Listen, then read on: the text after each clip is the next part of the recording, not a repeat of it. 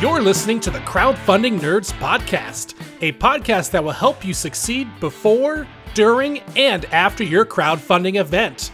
And now, here is your host, Andrew Lowen. Hey, everybody, and welcome to the Crowdfunding Nerds Podcast. I am your host, Andrew Lowen, and I am joined, as always, by Rick and Sean. And say hi, guys. Say hi. Hi, guys. Hi, guys. We wanted to talk about our predictions from last year. This episode is all about talking about predictions, kind of reviewing our last year's prediction, or the predictions from last year, and also reviewing kind of the year and the major events that happened last year, and just talking about those things. And I'm hoping that we'll get to talk about our future predictions next week for 2023. What do we win if our predictions came true? If you nail them, I feel like I nailed one of mine really hard, and the only thing I win is sadness. So. But before we get into that, let's talk about some news. Rick, do the thing. Nerd news. His Megadeth version of nerd news. So Gabe Barrett has just released his new project, his YouTube channel, officially launched. So that's something you should check out in the show notes. Send him some love. He's done a lot for the board game community. I haven't watched any of his newer videos, haven't got a chance to, but from just kind of scrubbing over them, it looks like he's experimenting with different formats to see what works. He has like an animation. He's got some like talking head. So yeah, it'd be interesting to see what kind of content he's producing. From what I can see, he's kind of expanding outside of the board game space and kind of doing maybe broader business. Yeah. So his channel is at Gabe Barrett. So just Gabe Barrett. He had a very popular podcast that still is popular to this day called the Board Game Design Lab podcast. And he runs a great Facebook group in the Board Game Design Lab community for game designers. And now he's started his YouTube channel, which is something that he said that his podcast was, it generated like 5,000 downloads a week, which is pretty good, but that it just stayed there. It didn't increase. And he had a vision for his YouTube channel and to kind of expand beyond board game stuff. So he does have some really great board game focused things like his 71 ways to become a better game designer. But then he has some interesting kind of life advice about overcoming adversity or, just like imposter syndrome. And they're interesting videos and short, bite-sized, and interesting. And Gabe is definitely a guy that I would recommend that you listen to if you're at all into the board game scene. And he's a good friend and ally of us. So, and a client too. And is this on the YouTubes? Yes. Or where's it? Okay, YouTube. YouTube.com. I believe it's youtube.com/Gabe Barrett. Gabe. You go put the Barrett. @. Okay, yeah, put the @. So. Well, it's in the show notes. The last Slack. Cool. YouTube's got that. It's new. Well, sort of new. The new tagging thing now. So I don't know if you guys have seen that. I have. What? But yeah, you can create a tag for yourself, sort of like a Twitter thing, and then you can comment on each other and whatnot. I think that was probably 5 years too late. I feel like they should have done that long ago. Well, you can't have it all. Yeah. They're worried about making sure your 8K video goes through. Let's talk about some predictions now. And we could go over, Rick's, then mine, then Sean's, or whatever you guys want. That's kind of my list here. What we have. You guys just want to hit from the top? Yeah. So it was episode 52 was the previous predictions that we spoke of. And Richard went first, so I suppose we can start off with Richard. I went first because no one else wanted to, probably. We need that like flashback music, and then you like hear me talking in the past. You should just use that soundbite of your voice. Yeah, so you predicted that the base price of board games would jump up to about the $70, $80 mark from the $60 mark. I think it went more than that. I mean, a lot of the games we've been looking at have like a base of like 120, 110. In the three-digit range. I only predicted a slight inflation, but yeah, I don't know. What do you guys think? Can you prove it? Oh snap! I don't have the data. Where's our data engineer? Where's our number cruncher? I'll say that I have been looking at, the campaigns that we get, typical campaigns that we receive. They've actually been overall higher price points. I think people are interested in bigger games, kind of bigger lifestyle type games, or heading in that direction. One thing that really became big last year and still continues this year, really for the last couple of years, it's been growing, are big campaign games. And, we've seen this in video games actually. There was this huge push for more content. It's like, I want a game that takes 9,000 hours to play, that has 85 alternate endings and a secret, like the old Final Fantasy VII. You could get a gold chocobo and you could master Knights of the Round twice and all of that. I don't know if you guys are old school enough to remember this. Yeah, well, I am, but I never really got into those Japanese RPGs, to be honest with you. I've played 10. That's the only Final Fantasy I've played. Okay. The Blitzball for the win. I feel like you're missing out though. But the point the point that I was trying to make was that the video game industry went through this series, or this fad. I don't know if I'd call it a fad, but it was a very long trend of bigger games with more content. And then, as Steam started to really rise in popularity, it was, there would be we went back to like 8-bit or 16-bit graphics with games that had a lot of content. So you went there were a lot of games that had Legend of Zelda type graphics that still had a ton of content. And now people have like 400 unplayed games in their Steam library. They're not as interested in long content, but they're more interested in the impactful experience.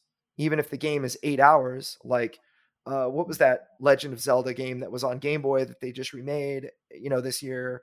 Link's Awakening? Yeah, that's right. Legend of Zelda Link's Awakening. It was about 8 hours of gameplay, and it cost $60, I think. So people were really happy. It's like going to the cinema. Yeah. Yeah. So, however, though, I mean, I know you said bigger campaigns. However, it seems like bigger campaigns also mean more game pieces. And I think that a lot of these, bigger games are and the bigger sales are because of the pieces. A lot of them are doing the PVC resin characters, miniatures, figures, miniatures. I mean, for example, this is sort of like an example out there, but Elden Ring. In fact, when you guys hear this podcast, they will have completed their Kickstarter crowdfunding. In fact, today, as we're recording it, is the last day of it, and they are at $3.2 million with 11,000 backers, and they got a crap ton. Like the whole game is like pieces. And check out their entry pledge. The core pledge is 150. Yeah, and if you want the all-in, which has all the fancy stuff, you're going to pay 364 pounds, about almost $450 for that. Basically, the entry pledge is $180. Yeah, I mean 90+ hour campaign, and it's huge. I actually made the prediction incorrectly or I was wrong. So one of the predictions I made, not on that last podcast, episode 52, but very recently, I made a prediction that Elden Ring had the potential to be the largest game on Kickstarter, or one of them. And it really fell short, I think. I think a $3.2 million Kickstarter for Elden Ring, 11,000 backers, is good, but I don't know. It almost felt like, Steamforged really got their core audience interested, and that was it. I don't know how much or how many gamers of Dark Souls and Elden Ring actually jumped in on this, because I feel like it just, I don't know, it was the game for those people, and it didn't reach the potential that I thought it could. It had a huge IP. It had 40,000 Kickstarter followers, and it was backed by Steamforged, which has a massive email list. And it had Dark Souls, which was even today is a very popular game, and Elden Ring, that had some notable issues with the actual gameplay that were fixed. So now they have Elden Ring, which is going to be a fixed version of Dark Souls, the board game, which should, in theory, be by far the most awesome experience if you enjoyed Dark Souls. And it just kind of, to me, even at $3 million, it kind of failed my expectations.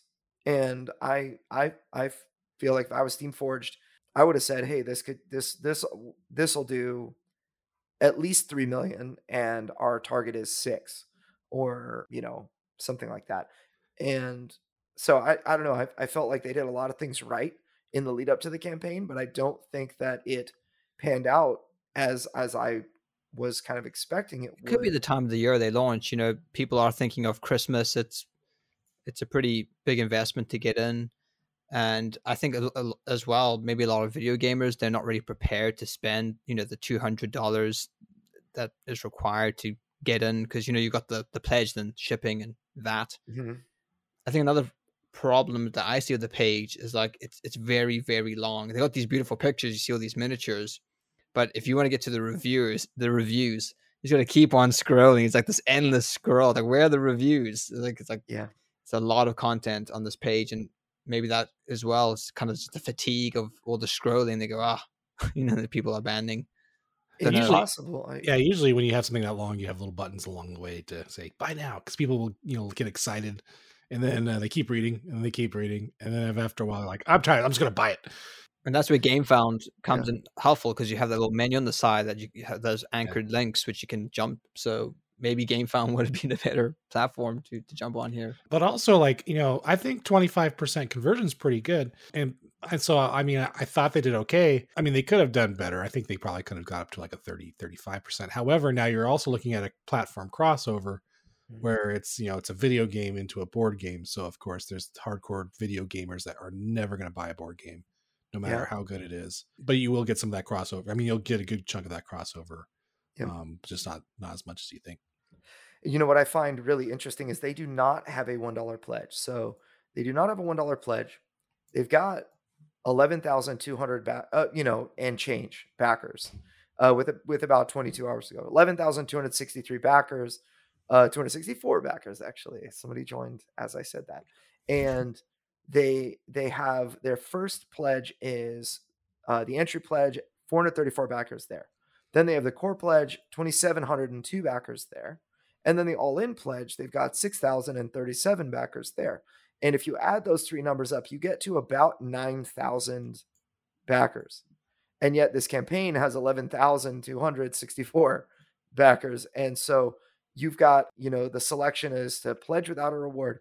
I am one of these people that pledged $1 without a reward because I wanted to follow along. I wanted updates and that sort of thing. And so we're seeing that $1 pledge level. It's one of those things that I think educated Kickstarter backers, you might not need a quote unquote $1 pledge level anymore. If, as long as you give people access to the pledge manager, that's the whole point. And so a $1 pledge level, like actually inputting a reward, I don't know that that's necessary anymore. I think the entry pledge being the first thing is good, but I don't know. I think people maybe weren't ready for a game that's this expensive at this time of year. And we'll get into that in the future, but I am not surprised, kind of going back to your prediction, Rick, I'm not surprised that we have, that this game is so big and expensive. I'm also not surprised that they chose to launch during the time that they did. They basically launched right over Thanksgiving week and Black Friday and Cyber Monday. And I think it was a very short 10-day campaign that they chose to launch on the Tuesday of Black Friday, Cyber Monday. I kind of think that was a little bit of a mistake, but I would never ever recommend that somebody do that. I would always tell them you wait until afterward, or you do it before. Yep. I know a lot of our clients were trying I think a lot of people would have thrown their, Christmas money at this in January. Like, oh yeah. Yeah. And like you said, like right now people are in the mode for discounts and deals, and this game will not provide that. So of course, people, in fact, it's funny because I have a list of things that are on my wish list of things I want to buy or get, but I don't really need them. So they're just on this list. And then of course, when Black Friday comes around, I check the list to see, what sales those things are on. And if they are, then I grab it. If not, it just sort of sits on that list till next year. And I think that's the mindset of a lot of people is, during those times you're looking for a discount. And this is not, it's just full price. You can, it doesn't do the thing. However, though, on the other flip side of the I coin, feel like there's an um, opportunity for a song. Making a list, checking it twice. Yeah, woohoo! Happy 2 years. Yeah. Woohoo, 2-year anniversary. On the flip side, though, think of the cost involved in this. I don't think they're making much or anything at all. I don't think they're gonna lose money on this, but I don't think they're gonna make much. First of all, they had to buy the IP, and then how much do you think all those pieces cost to set up, design, get printed, get tested, make the molds? That's got to be a crap ton. And I'm assuming their advertising marketing budget was very, very high as well. In fact, they're using Google ads, which is interesting, but if it works, it works, but that's sort of just throwing, sort of words in the air. Well, people searching Elden Ring on Google, Yeah. the Elden Ring is a very popular video game, and a lot of people are going to be searching for it. And to see that there's a tabletop game, I think that's probably pretty wise. Good money spent. But yeah, to kind of answer your question as to what I think that there are like 400 miniatures or something. I could be wrong, but there have to be like 60 to 75 miniature sculpts.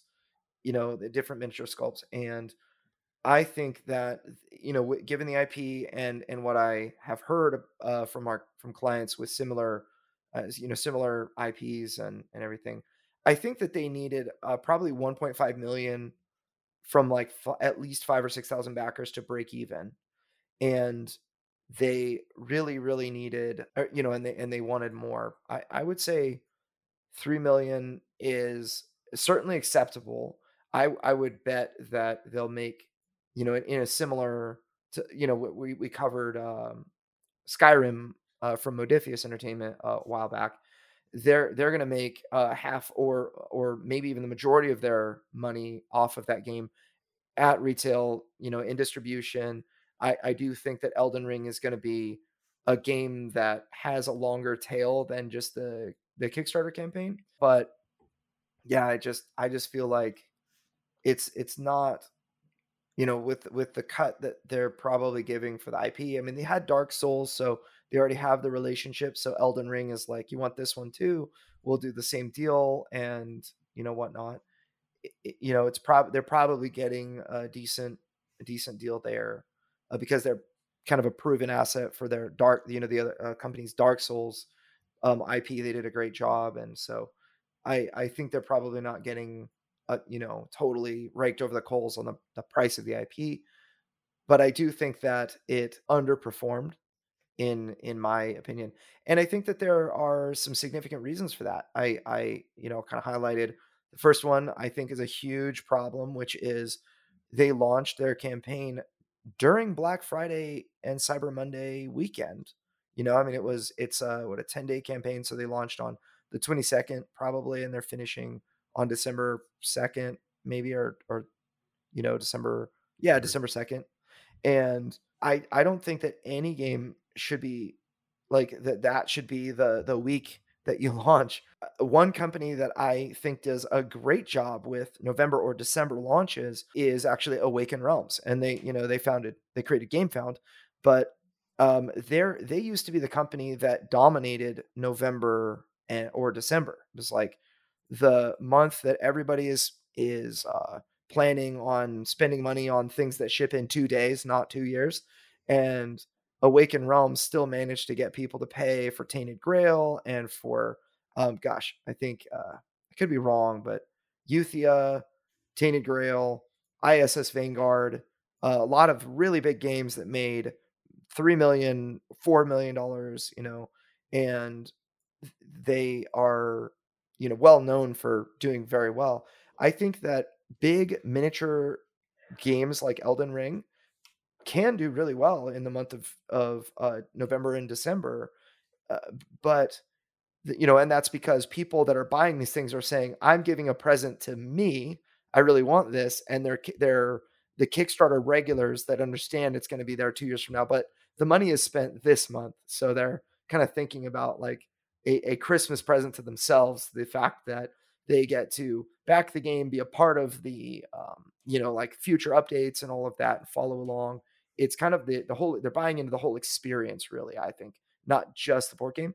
But the problem that I see with what would traditionally be an okay thing is the times have really dramatically changed with the recession and people, the way that they're spending money and that kind of thing. There's just not as much disposable income for a very, very big game. And that's what this is. All right, so let's cut this down to the brass tacks here. Okay, yes or no, Andrew? Did you think overall the average base board game price went up? Yes. All right, I'd Sean. say it went up by $10. Sean, yes or no? Yeah, no, I think it's gone up. One thing I was just going back to Elden Ring for a second, just looking at the YouTube comments, and a lot of people were saying that the entry point was too high. Now, those could have been video gamers, not necessarily board gamers, but I think the sticker shock was certainly there for a lot of people looking at the Elden Ring project. And yeah, I think the cost of games has gone up, will go up. That's 3 yeses. Woohoo, winner! All right. So what other crappy thing did I say? Okay, point number 2, Richard's prediction: smaller backer pool in 2022 because a lot of people are, going back to work. There's going to be less sort of quarantine time indoors, playing games. So I think I might have messed up on that one. Yeah. So that was. I think more people. I think the same or more amount of people actually backed Kickstarter games this year. Yeah, I don't think there's been a decrease. Not that it's hard to tell without actual numbers, but it's nothing significant where you say, "Ooh, what's happening here? This is unusual." So yeah, I think that one kind of fell flat on its face, Richard. So sorry to disappoint. I can't win them all. Yeah, I think that overall revenue on Kickstarter, it's when we went from 2019 to 2020, and we saw that Kickstarter had the biggest year ever in crowd, in its history. And so I think, even despite the board game market experience, actually, I can share the link to this. The board game market actually experienced overall a 15% loss in 2020, but tabletop games raised more money on Kickstarter in 2020. So, and I think that is largely because board game shops closed. Huge online shopping. drop. Yeah, a lot of online shopping, that kind of thing. And we'll talk about that later, but we'll talk about Amazon. And, I think it's a really interesting, stats, but I think that board games became very popular when everyone was stuck at home. And then you had probably a fall off this year because people did go back to work of people playing games. However, I think that people are still collecting. I don't really see huge fall. So the reason that I see a fall off personally is because of the inflation and everything. People are spending less money, or maybe their disposable income is not going as far. But I do see them collecting about as much as they always have, just maybe playing a little bit less. So in that sense, I kind of think you're right, Rick. We'll see. Right, so now we're on to Andrew's predictions. Andrew's prediction number 1: in 2022, interest rates will increase. There'll be a real estate crash. Small entertainment purchases will become king as people can't afford to go on vacation or maybe invest in higher ticket items of entertainment. So that's sort of like hit the nail on the head right there, I think. I feel pretty bad about that. Andrew's got a crystal ball on that one. Real estate is hanging in there. It is on a low, but I don't think it's fully crashed. But I think everything else that you said was pretty spot on. In real estate, because of the interest rate right now, it's hurting. But I mean, they're still building. So at least in California, they are still building homes right next to my house. So it's still going. They're still going, but yeah, its prices are now sliding lower. Yep. Foreign investors, what that is. Well, San Diego for a little while was one of the highest, costliest neighborhoods for a little bit, with prices going up. Or price had the highest price increases for for ownership this last year, and now it already hit the peak, and now it's sort of sliding back down. But it's still the homes on there's a few homes that went for sale on my street this month, and the sign's already gone. So people are still buying. It's just not as crazy as it was earlier, but it is, I think, being hurt, especially with interest rates. As far as sales, I have a couple of real estate agents that I'm close to, that I get advice from here and there. And I travel in circles with real estate agents that, just as I kind of listen to them talk. And one of the things that they said was that in San Diego, as a market for real estate, during the peak, when I sold my house about a year ago, I evidently hit the best time to sell. And the average house was on the market for about 2 months, between, maybe a month of sitting time, and then a month of, hey, somebody has put in an offer that's been accepted, and it's now it's only off the market, quote unquote, after the purchase goes through. Because if it's, if for whatever reason the purchasing party doesn't qualify, then the house never left the market. It was just listed as pending. So what I think the stats are now is, and this is just from memory, if I'm wrong on this, and Gold, it's your fault, but the average home is only on the market for 3 months. So it's a 50% increase in the amount of time that a home takes to sell, from 2 months to 3 months, but it's really not that much time at all. As far as the time to sell a house, I think that the actual, prices that people are willing to pay are really dropping, because the interest rates have spiked dramatically. I think I got a 4% interest rate when I bought my house, and in this last year, and now I think we're almost at 8, or between 7 and 8% for the very same money, if you want to get a loan. Here's an interesting statistic from Redfin. Don't know how accurate it is, but there's the source. It says they're pretty good. I just don't know how accurate this information is. But according to Redfin, in October, home prices were up 5% compared to last year. However, homes sold was down 8% year over year. So that's interesting.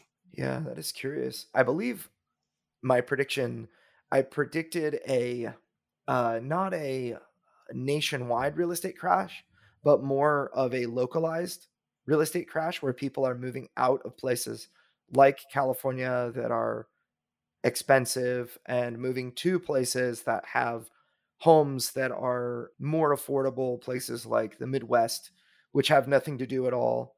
Like, there's just nothing fun to do in Iowa. But it's homes are cheap, and tornadoes every once in a while. Yeah, that's pretty fun.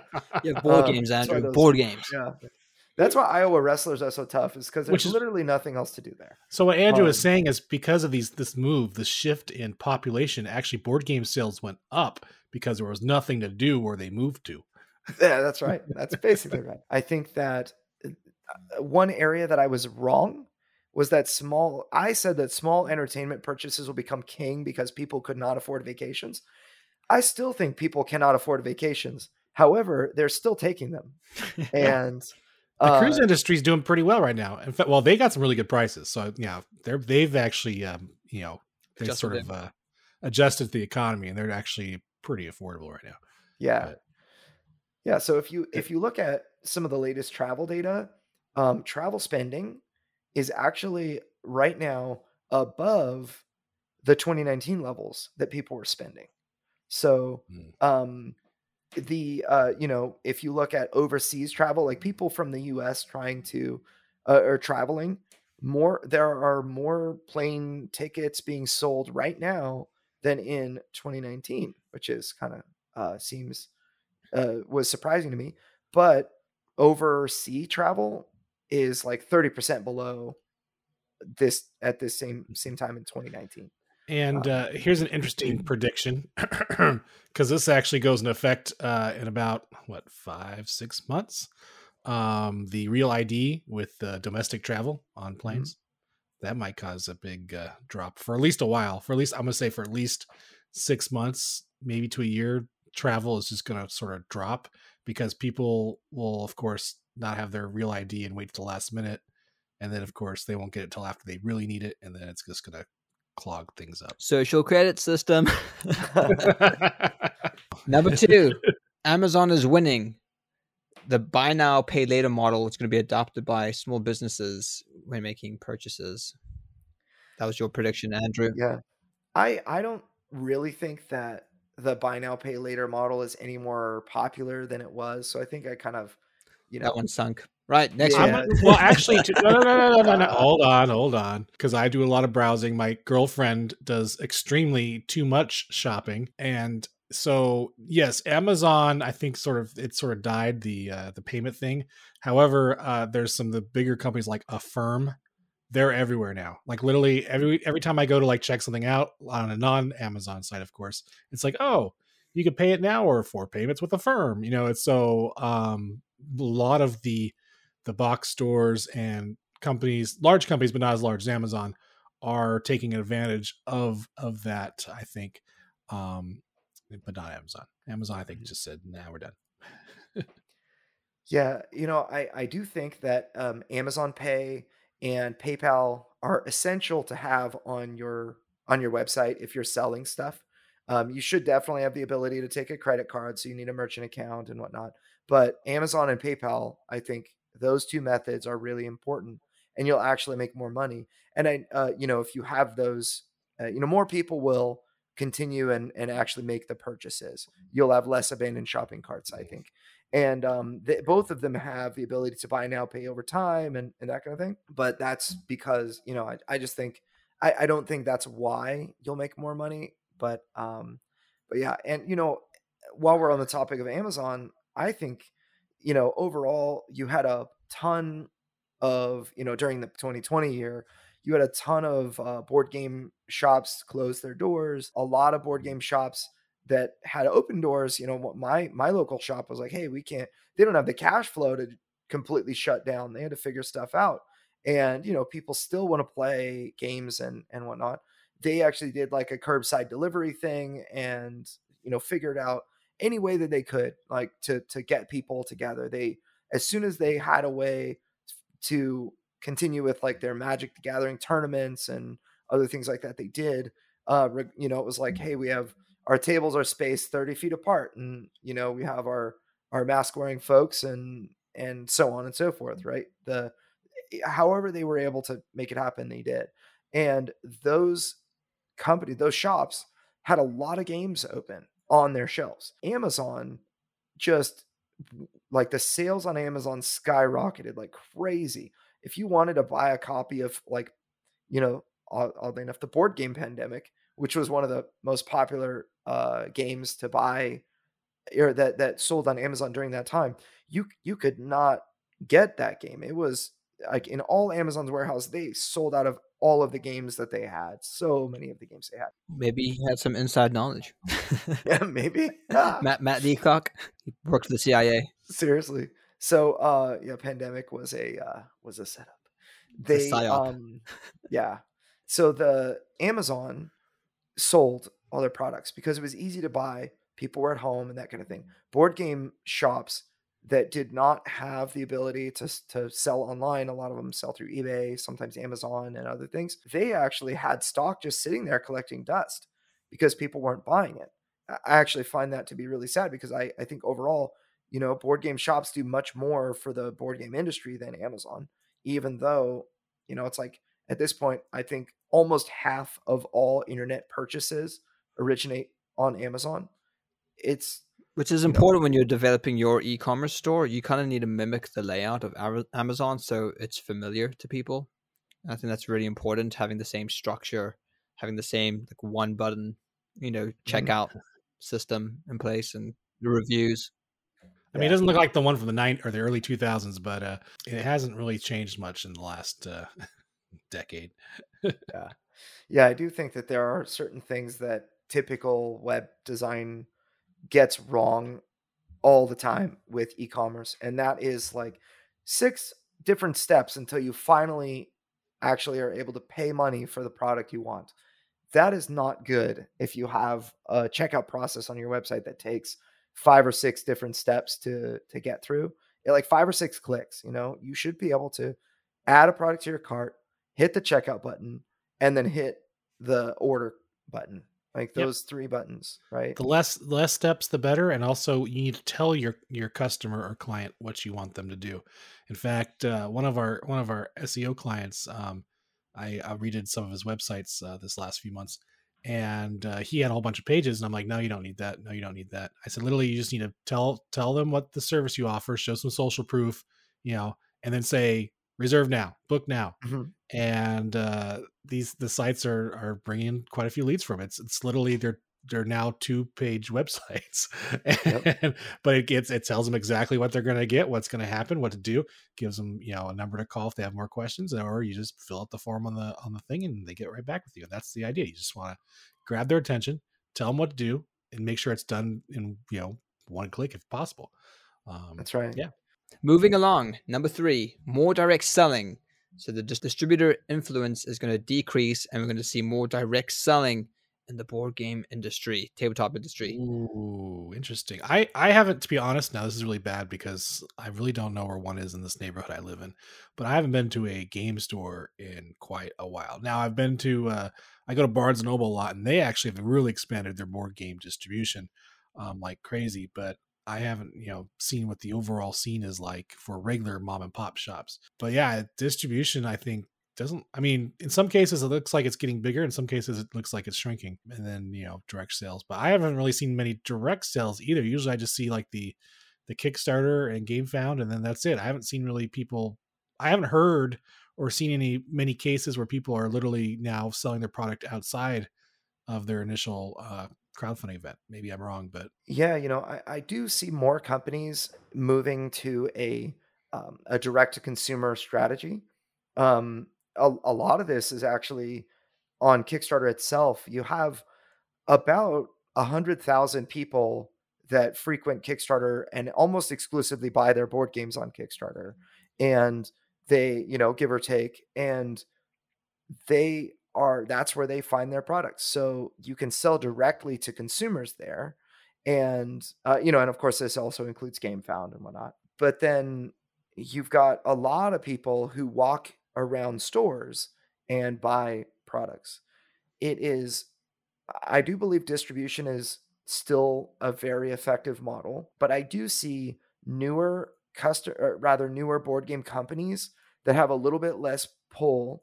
They are more likely to sell direct than find a distribution deal than last year. I myself actually recently placed in my manufacturing order for Deliverance. We decided to order 5,000 units.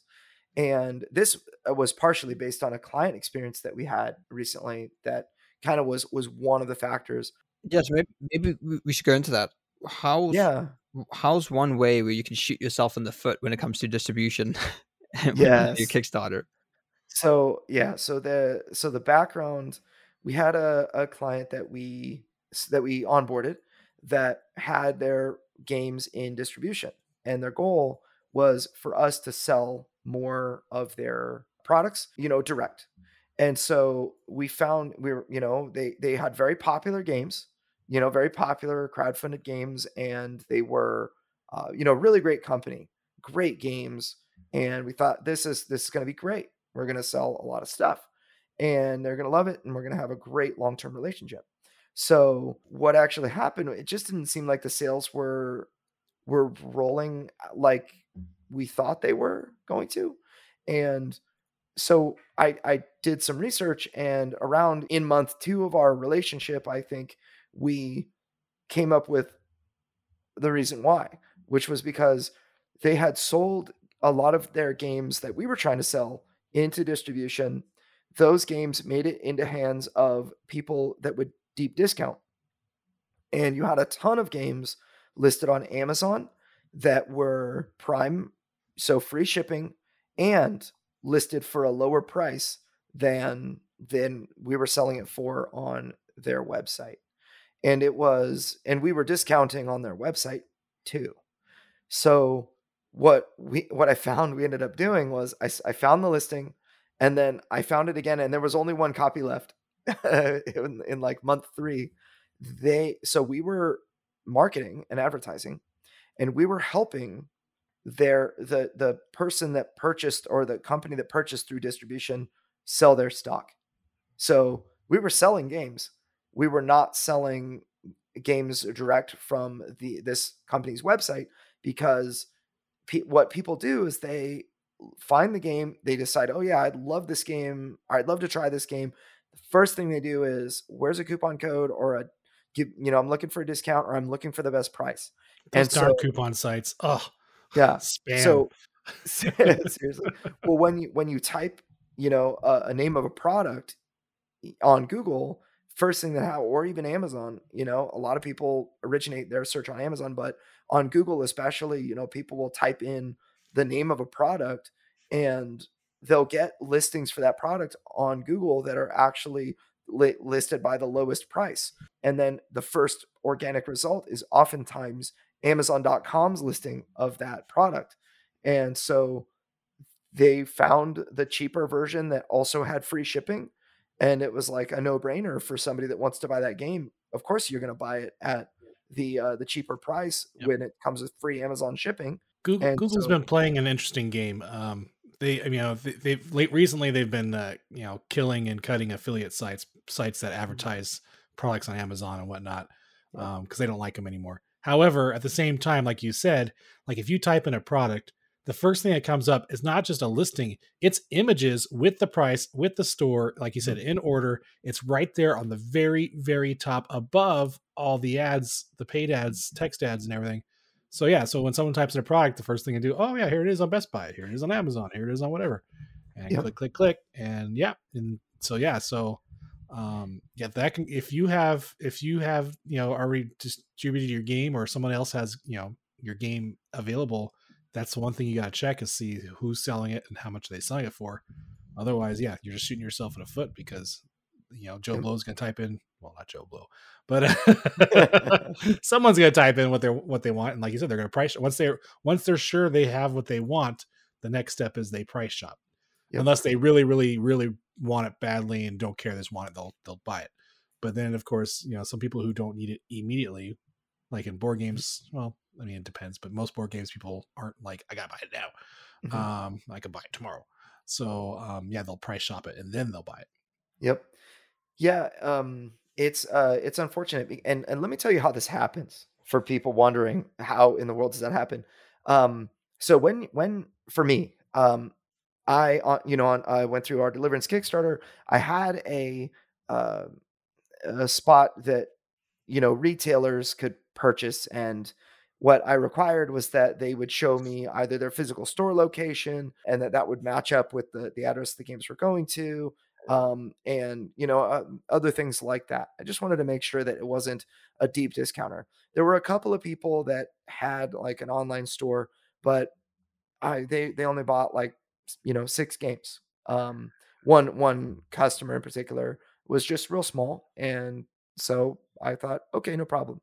Now, if you get a deep discounter website that wants to buy like 300 copies from you, then you're probably going to run into one of these situations where they're going to put it up on, just for the cheapest price. They're going to try to blow through the copies, leverage your advertising effort to sell their games. And that's part of their model, is that they're going to deep discount, and, they buy it for half off. They list it for 70 to 80% off. 70 to 80% of the retail price, which is really, like, oftentimes it's the Kickstarter price. So by waiting, your backer that decided not to back your game this time could find it cheaper, the Kickstarter edition cheaper, from this, from these types of companies afterward, which I think is a very bad habit. You're not going to generate much trust with your fans by doing that way. And now another way that is very common that this happens is you work with a really great logistics company like Fun Again Fulfillment, or, ShipQuest, or you name it. Bridge Distribution's another one that I'm kind of looking at. And so for me, I printed 5,000 units of Deliverance. I've pre-sold about 3,000, and that means I'm going to have about 2,000 left that will go into a warehouse so that I can sell stuff. I have the ability with a lot of these fulfillment companies, warehousing companies, to earmark a certain quantity available for distribution. This would be if Barnes and Noble wants to buy 600 units of my game, of course I want that available for Barnes and Noble. However, what actually happens is if I earmark 600 of these games out of the 2,000 that I have left available for distribution, they will all sell, and I'll sell them at 40% of my MSRP, and I'll make money that way. But then they're going to end up online, and they're going to be at a price that's very competitive to my own. And because I don't want to dilute the value of my brand or my product, I don't want to deep discount my own product. It would certainly upset my Kickstarter backers if I sold for less, just to simply get rid of the stock and all of that. But it will happen if you sell games to a distributor, or if you mark games for distribution, people will buy them, and you're going to have to deal with that if your game doesn't sell really fast. Of course, if Deliverance becomes very popular, then it'll sell out quickly. And if the distributors buy it, then all their games will sell out because of the buzz, and there's no problem. But a lot of the time, if you sold 4,000 units and you print 10,000 units, I promise you'll have this problem. Yeah. So something to be aware of that. Yeah, you're competing with yourself. So something definitely to be aware of. You can sort of shoot yourself in the foot unintentionally by that. There's a very sort of kind of like a subtle mistake that people can make. Right. So the final prediction, which was one I made, which I don't think it's come true, is a rise in the sentiment for localized manufacturing. We were at the time making those predictions. All we could see was manufacturing and shipping, fulfillment just becoming more and more expensive. There was no sort of downward trajectory at that time. So I was like, well, if this keeps on going up, people are eventually going to be like, hey, can we do this cheaper locally?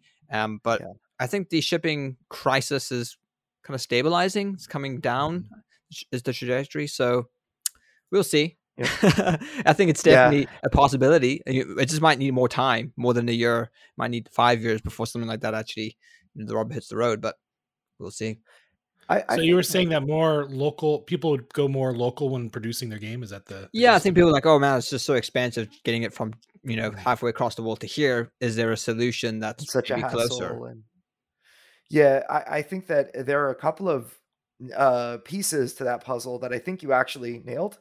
A rise in sentiment for localized manufacturing. I would love to manufacture locally just to support my city, my state, my country. I would love to get my manufacturing out of China and manufacture somewhere else if they were capable of actually doing it. If you make anything with plastic in it, you have to manufacture it in China. You really don't have much of a choice because they are dominantly set up for toys and anything made of plastic.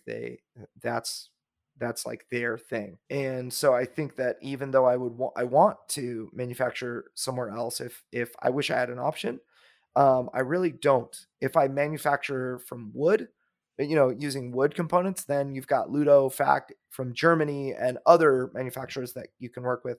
But if you even use plastic dice, then you have to manufacture in China, or you have to get those manufactured in China and shipped over to your German manufacturer or something like that. So I think that people want to manufacture elsewhere. I just think that, at least in the games industry, it's not really possible. You've got things like computer chips. It might be more possible if you had something like a trading card game you're developing. It's just, card. It's far more easier to produce than like miniatures or, as you said, plastic dice. So I suppose the way to get around that difficulty is in the game design process. Design a card game. Design a game that it's cardboard. It's pretty accessible to get cardboard.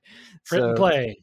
Print and play. That's another way to do it. Yeah. And then of course, Tabletop Simulator. I think more will be on there. Oh, well, I was going to say in relation to the, card games and whatnot, Magic the Gathering, which is, the big dog of Wizards of the Coast, they actually use a US-based manufacturer called Cartamundi. And they are, that's pretty much, or no, they're in Belgium, actually. So they're not based in China, and they use black core stock, which is a very, like a Chinese black core is like a very commonly used card stock. So they found a way to manufacture through Cartamundi, and I believe Cartamundi has a U.S. location. I actually think that they're based in Texas, like Dallas Fort Worth area, and they have found a way to avoid all of the headaches. So Magic had no problem selling, during the pandemic, getting product over, and they don't have the issue with the freight going up and down. But which I think is super duper smart, print where your customers are. If you have an evergreen title like that, you really should find a way to make that happen. Yeah, in fact, you're right. They're in Dallas, and they're right next door to the Frito-Lay Corporation. Dang, yeah. That's where I want to be.